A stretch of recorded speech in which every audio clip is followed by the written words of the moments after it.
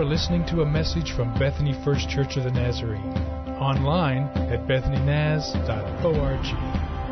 I love my church, and I love the season of Advent, and I love walking without a cane. So I'm about as happy today as a person can be. It's a great day. Yesterday, I was visiting some people in a hospital, and so when I left the hospital, I walk out to get in my car, and I have this awesome little key fob, which means that if this is in my pocket, and I put my hand on the door automatically unlocks. So I love that. I don't have to fumble with unlocking a car or something. I can just put my thumb on the door and it unlocks. And so I'm leaving the hospital. I walk out to get in my car, stick my thumb on the door, and I open the door, and sitting in my car is somebody that I've never met before in my life. I react by saying, "Hey," and he looks over at me and says, "Hey," and I'm wanting some kind of an explanation, right? And I'm kind of sizing this whole thing up in this moment. I'm kind of confused, and I realize that he's much younger than me, and he's much more muscular than me, and I've got this bad leg. Otherwise, it would have already been over. You know what I'm saying? And so the guy, as I'm kind of sizing it up, I realize this is not my car. And so I say to him, "Oh, this is not my car." And he goes, "Nope, it's not." And I said, "I am so sorry. Did I startle you?" And he says, "A little bit." I said, "Please forgive me. My car is like 2 cars down. I can't believe I've done this." And so I go walking over to my car thinking, what in the world have you done? I think we have those moments in our lives that remind us that we're just kind of ordinary people that sometimes do really crazy stuff, right? And although we have these moments of greatness in our life, or these moments where we feel like we really shine, or we really do well, we also have those other moments where we just kind of feel like, man, I just sometimes do things that just makes no sense. And when I think about being an ordinary person, and there's about 7 billion of us on the planet today, the thing that encourages me is where we started this series 3 weeks ago. And that is simply here, that God uses ordinary people. And so we started by thinking like that. God does extraordinary things. God does things that are outside the realm of the natural.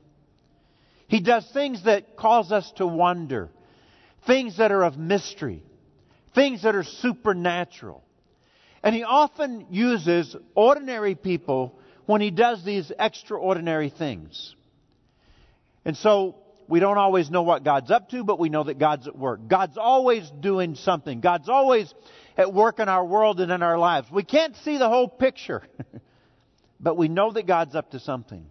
And let me kind of bring it to this point today, okay? Simply this. God does extraordinary things in the lives of the most ordinary people like me, like you, in order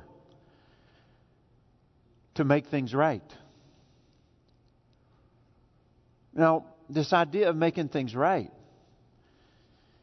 we're going to have to talk about. And so let's do that together this morning. I want you to grab your Bible and open it to the Gospel of Luke, chapter 1, okay? The Gospel of Luke, chapter 1. And I want to share this other story of Advent with you. We'll begin reading actually in verse 26. And it's the story of this angel Gabriel coming now to a teenage girl whose name is Mary. And so here's how the story unfolds. In the 6th month of Elizabeth's pregnancy. Now, you might remember that Elizabeth is the wife of Zechariah. And Zechariah is the priest. They are relatives of Mary. And the angel Gabriel appeared to him and said, "Your wife is going to become pregnant in her old age." And so in the 6th month of Elizabeth's pregnancy, Luke is always good about giving you time frames. God sent the same angel Gabriel. So here goes Gabriel on another mission. This time you're not going to Jerusalem to the temple, Gabriel. You're going to Nazareth. It's a village in Galilee. To a virgin named Mary. So she was engaged to be married to a man named Joseph, a descendant of King David. And Gabriel appeared to her and said, "Greetings, favored woman. The Lord is with you." So confused and disturbed, and none of us are confused as to why she was confused, right? It makes sense. Mary tried to think what the angel could mean. "But don't be afraid, Mary," the angel told her, "for you have found favor with God, and you will conceive, and you will give birth to a son, and you will name him Jesus. Now, he will be very great and will be called the Son of the Most High." So when you think about the word Most High, I love the phrase, don't you? So who is Most High? I mean, we know people that are high, but who is Most High? So the Lord God will give him the throne of his ancestor David. And he will reign over Israel how long? Forever. His kingdom will never end. And so Mary did what all of us do when God does the extraordinary, right? Mary asked the angel, "But how can this happen? I am a virgin." And the angel replied, "Well, Mary, the Holy Spirit will come upon you, and the power of the Most High will overshadow you. So the baby to be born will be holy, and he will be called the Son of God. And what's more, your relative Elizabeth has become pregnant in her old age. People used to say she was barren, but she has conceived a son and is now in her 6th month. For the word of God will never fail." Now here's Mary's response. "I am the Lord's servant. May everything you have said about me come true." And then the angel left her. So this is God's word for us today. I think about our kids. Most of your parents had kids.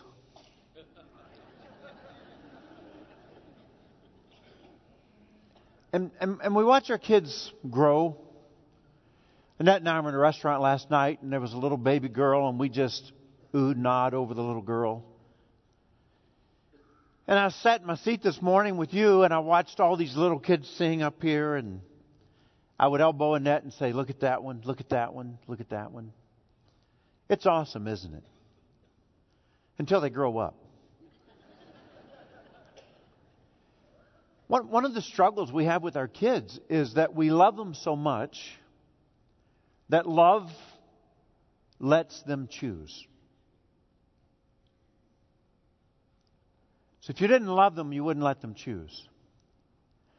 But we're coming up to Christmas. Christmas is only a few days away. And so what are we going to do with Christmas? We don't say to our kids, "I'm going to get you what I want you to have." No. We say, make a list. You get to choose. You make a list, and we'll buy you some of the things on the list because we love you. And because we love you, we let you choose. And it continues throughout their lives. They keep getting to choose. And so as they get older, we say, "Do you want to play sports? Do you want to do gymnastics? What is it that you're interested in? What do you want to do?" And we let them make choices throughout their lives. And then we begin to talk to them as they get older about vocation and career. What interests you? What kind of gets your attention? What do you think you would enjoy? And they begin to talk to us, and we lean in and we listen and we try to guide them as they make career and vocational choices. And then people start winking at them. And they go on dates and they choose who they want to go on a date with. And then one day they get to choose who they're going to marry. And as hard as that is for us, and as much as we try to get involved and we try to guide all of those choices, the truth is we love them, and because we love them, we let them choose. And then we watch them make choices that aren't the best for them. And it kills us. And sometimes we're able to get them back on the right path, because if you stay on this path, it's got a very predictable destination. It's not going to be good. You're not going to end up in a good place. And sometimes we can't get them back on the path. And I've just watched it over the years, and it's happened with my own kids. My heart has been broken. And so here's what we tend to do as parents. We look at our kids and we see what they've lost and what they could have had. And we try to create a plan. I've done it. Many of you have done it. Let me help you get back on the right path here. Because you've lost so much. And I want to help you reclaim what has been lost in your life. And so as you understand that, it's not that different than our Heavenly Father and His love for us. I mean, we're His kids. I loved it when 30 years ago I heard Max Lucado said, if God had a refrigerator, your picture would be on it.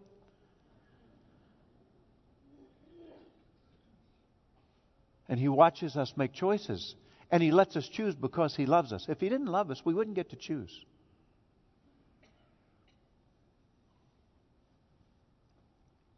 And sometimes we make choices that aren't good for us.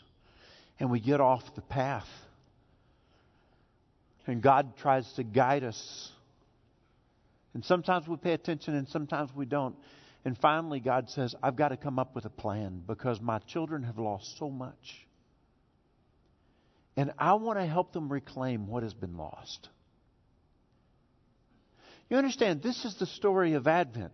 This story that I read to you a moment ago is not some random story where one day God just kind of said to Himself, I think maybe I'll send an angel down to talk to this teenage girl, Mary, and we're going to explain to her that she's going to become expectant, even though she's a virgin, and she's going to give birth to a son, and I'm going to tell her to call him Jesus. No. It's part of this greater plan, and the plan has to do with this fact that God loves us so much that He gave us the power to choose, but so many of us have made wrong choices, and God wants desperately to get our lives back on the right path, and this is the plan.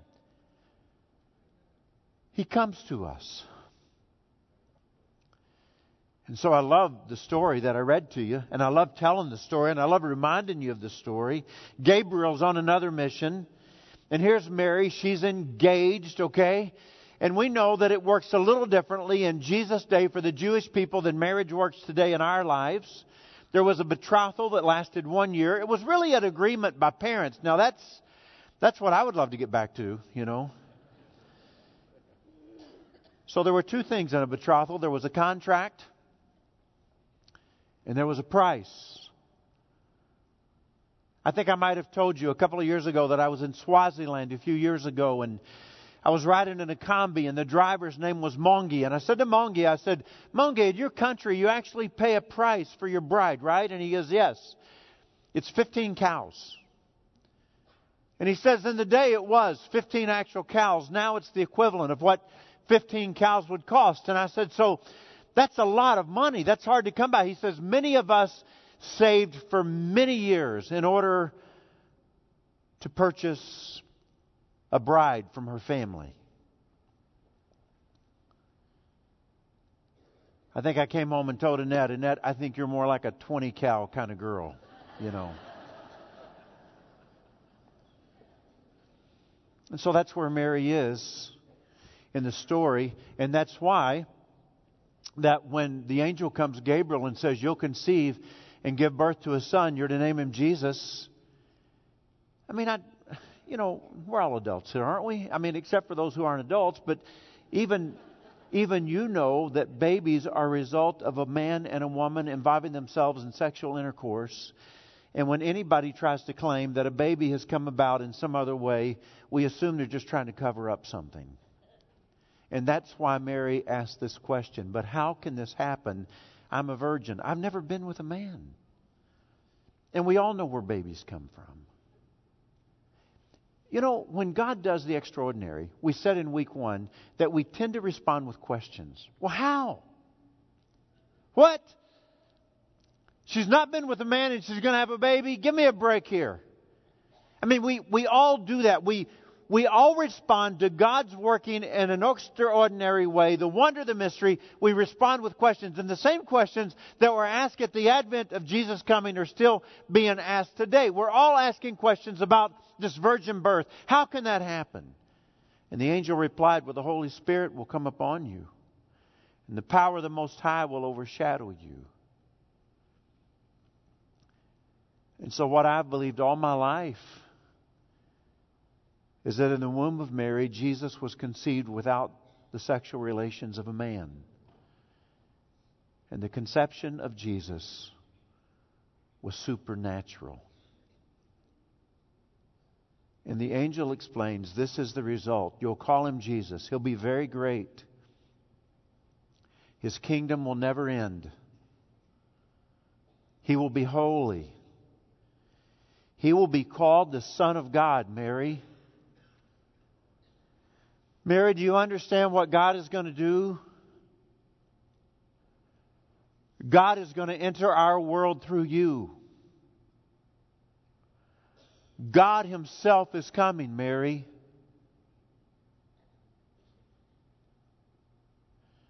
I think that some of the controversy maybe that surrounds this idea of a virgin birth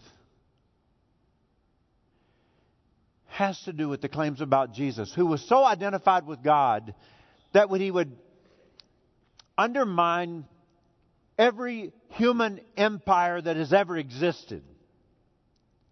So if I ask you today, I'll just ask you now, who is the most powerful person in the world? And some people would immediately say, well, it's the ruler of the free world. It would be Donald J. Trump. It's not Donald J. Trump. It's not Vladimir Putin. It's not the men with the money. It's not the Gates people or the Saudis. It's Jesus. Every time I get to say it, I say it. And I try to say it often, and you've probably heard me say it many times. The most influential man who has ever lived in the history of the world is Jesus Christ. 1/3 of the population today claim to follow His teachings. God Himself came into our world to establish His kingdom on earth. Why? Because the world is off the path. Because the world is broken. Because look around, this is not the Garden of Eden. It's not what God intended. And in all of our brokenness, a loving Father said, you know what I'm going to do? I'm going to create a plan. I'm going to try to get them back on the path. I'm going to come and establish my kingdom on this earth. And it will rival all the kingdoms of this world.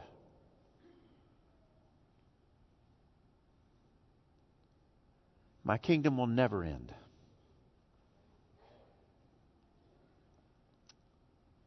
Now, here's what I love about the story. I love the whole Mary element. I'm nuts about it. It makes me smile when I think about it. We have a kid who grew up at our church here, Bethany First Church. His name is Sam O'Bannon. I thought his grandpa might just kind of say amen or something. Where are you, Mel? Wake Mel up so he can say amen, Hazel, would you?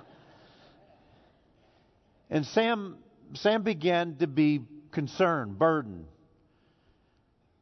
about the forgotten and the homeless of our society. And so here's just a kid that grew up at BFC, Sam. He's in college. And so Sam starts an organization called We Are Agape. And he somehow aligned himself with the Homeless Alliance of Oklahoma City. And he's got this deal that if you'll buy one of his sweatshirts or t-shirts, he'll give one to a homeless person. And then he collects all kinds of stuff and he gives it away. And this is a picture of Sam with some of the people that work with him. This is Sam here. And when I think about it, I'm just kind of amazed that this college kid would say, the world is really broken. And God desperately wants to do something about the brokenness. And it may be that God would use me somehow in His plan. Here's another picture. This is Brady in the middle of the picture. Brady has a ministry that he started. He's a college student as well, and it's called Thin Places. It's a sports ministry. And Brady says, I believe that somehow I can use sports to share the love of God with people. So that's what I'm going to do. And so Brady has recruited a lot of help, and he's traveled to Africa. In fact, I was in Africa with Brady and his sports team. And then he's been to Canada, and he's been to many cities in the States. And he does these sports camp for kids, especially kids who are living in the inner city and who struggle in their situation. And Brady says the world's really broken. And God has this plan. And He uses ordinary people to do extraordinary things in His desire to set the world right. And maybe God would use me. And this is a picture of Carson. Carson's nice to his sisters, at least when he's posing for a picture. And Carson's only 16. He's a high school student. And Carson Shirola, one week at a church camp, began to think about people who needed God most. And he thought about children who are broken and sick and hurting and fighting cancer and all kinds of things. And so Carson said, I wonder if I could get the Word of God to those people. And he calls St. Jude's Children's Hospital in Memphis, Tennessee, and says, if I got Bibles to you, would you make them available? And they said, yeah, we would. And so Carson raises money, and he buys Bibles, and he sends them to St. Jude's Children's Hospital. Are you kind of like amazed by that? It's this idea that God uses ordinary people, people who grow up in our church. And when they pray, it sounds like this. Hey, coach, put me in the game. Give me the ball. Maybe you could use me. And boy, when you think about ordinary, there is nobody more ordinary than Mary. Nobody. Do you know that she was raised very, very poor? Do you know what they referred to her as, her and her family? They were called peasants. Just poor people. Living in a little village called Nazareth. Kind of the marginalized, the other side of the tracks.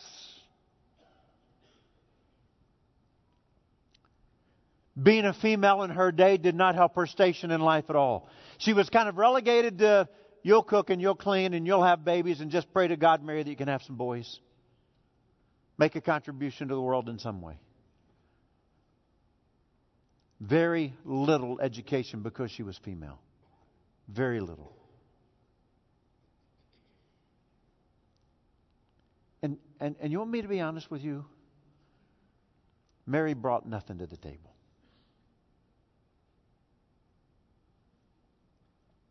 I mean, I'm looking for leaders. I'm looking for people with promise.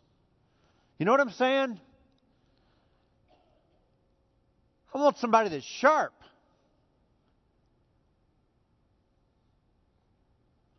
You know what Mary's got? A willing heart. That's about it. God, you can do through me whatever you want to do through me. I'll take the ridicule.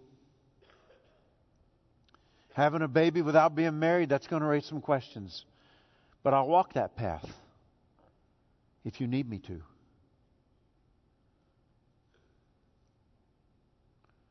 Well, we're not about young women giving birth out of wedlock around here. That's not what we're about at all. Well, that's not what we're voting on. I mean, you can imagine all the chatter, right? And here's Mary's response to God. I am your servant, Lord. May everything you have said about me come true.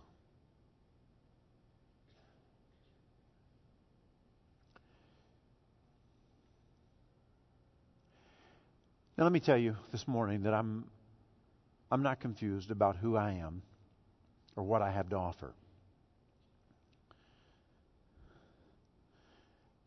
I have humble roots. Have I ever mentioned I was raised in a small Kentucky town?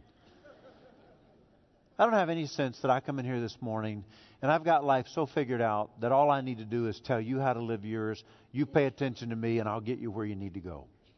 That's not my attitude. In fact, there's many times before I preach on Sundays that I just say to the Lord, Lord, I wish you had more to work with. I mean, this is humbling. You want to talk about feelings of inadequacy week after week. I know who I am. I know what my limitations are. But I have this belief that when I stand up to preach, that something happens that is outside the realm of the natural. That God Himself gets involved. And it is called revelation, where God reveals His truth and His Word and His will, and God actually speaks through me. And so it's not like we're dependent on what Rick can do, but we're trusting in what God is going to do through Rick. So God takes a very ordinary person and He does the extraordinary. And sometimes you leave here and sometimes I leave here and we say, wow, I think God spoke to me today. And it's completely outside of the realm of what I can accomplish. I can't change anybody's heart. I have no power to do that. Only God can speak to a person's heart.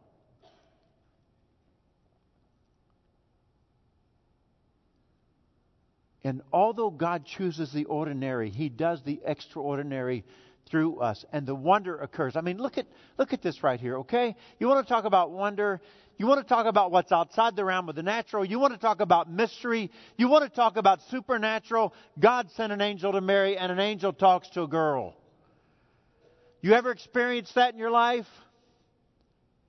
God says to a virgin through an angel, you're going to have a baby. You want to consider the possibilities of an immaculate conception? The baby will be the Son of God. Mary, divinity is going to enter the world through you. And so I grew up reading a different version of the Bible, and when I read verse 37, here's what I used to read, okay? For with God, nothing shall be impossible. And when I think about God using ordinary people, sometimes I just think, well, I mean, what really can God do through me, or what really can God do through us? I mean, kind of seems impossible, right? But with God, anything's impossible. I think it's that moment when you and I kind of just pause right here. And we just wonder in our own thoughts, what is it that God would be willing to do through me if I had the attitude of Mary?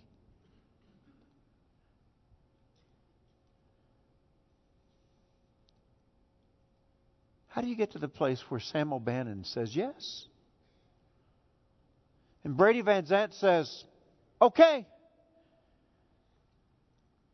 And Carson Chirola says, I'll do it.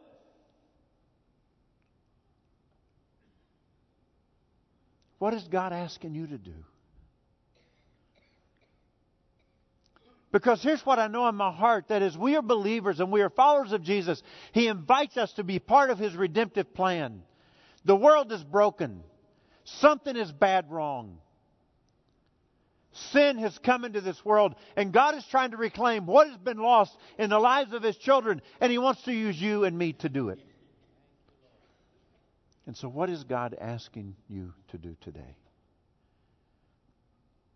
Would you bow your heads and just take about 30 seconds and let none of us say anything, and just ask God, God, what is it that you're asking of me this morning? Would you just bow your head? If you're comfortable, close your eyes, shut everything else out, and just talk to the Father for a few minutes. What are you asking of me? You have been listening to a message from Bethany First Church of the Nazarene. Visit us online at bethanynaz.org.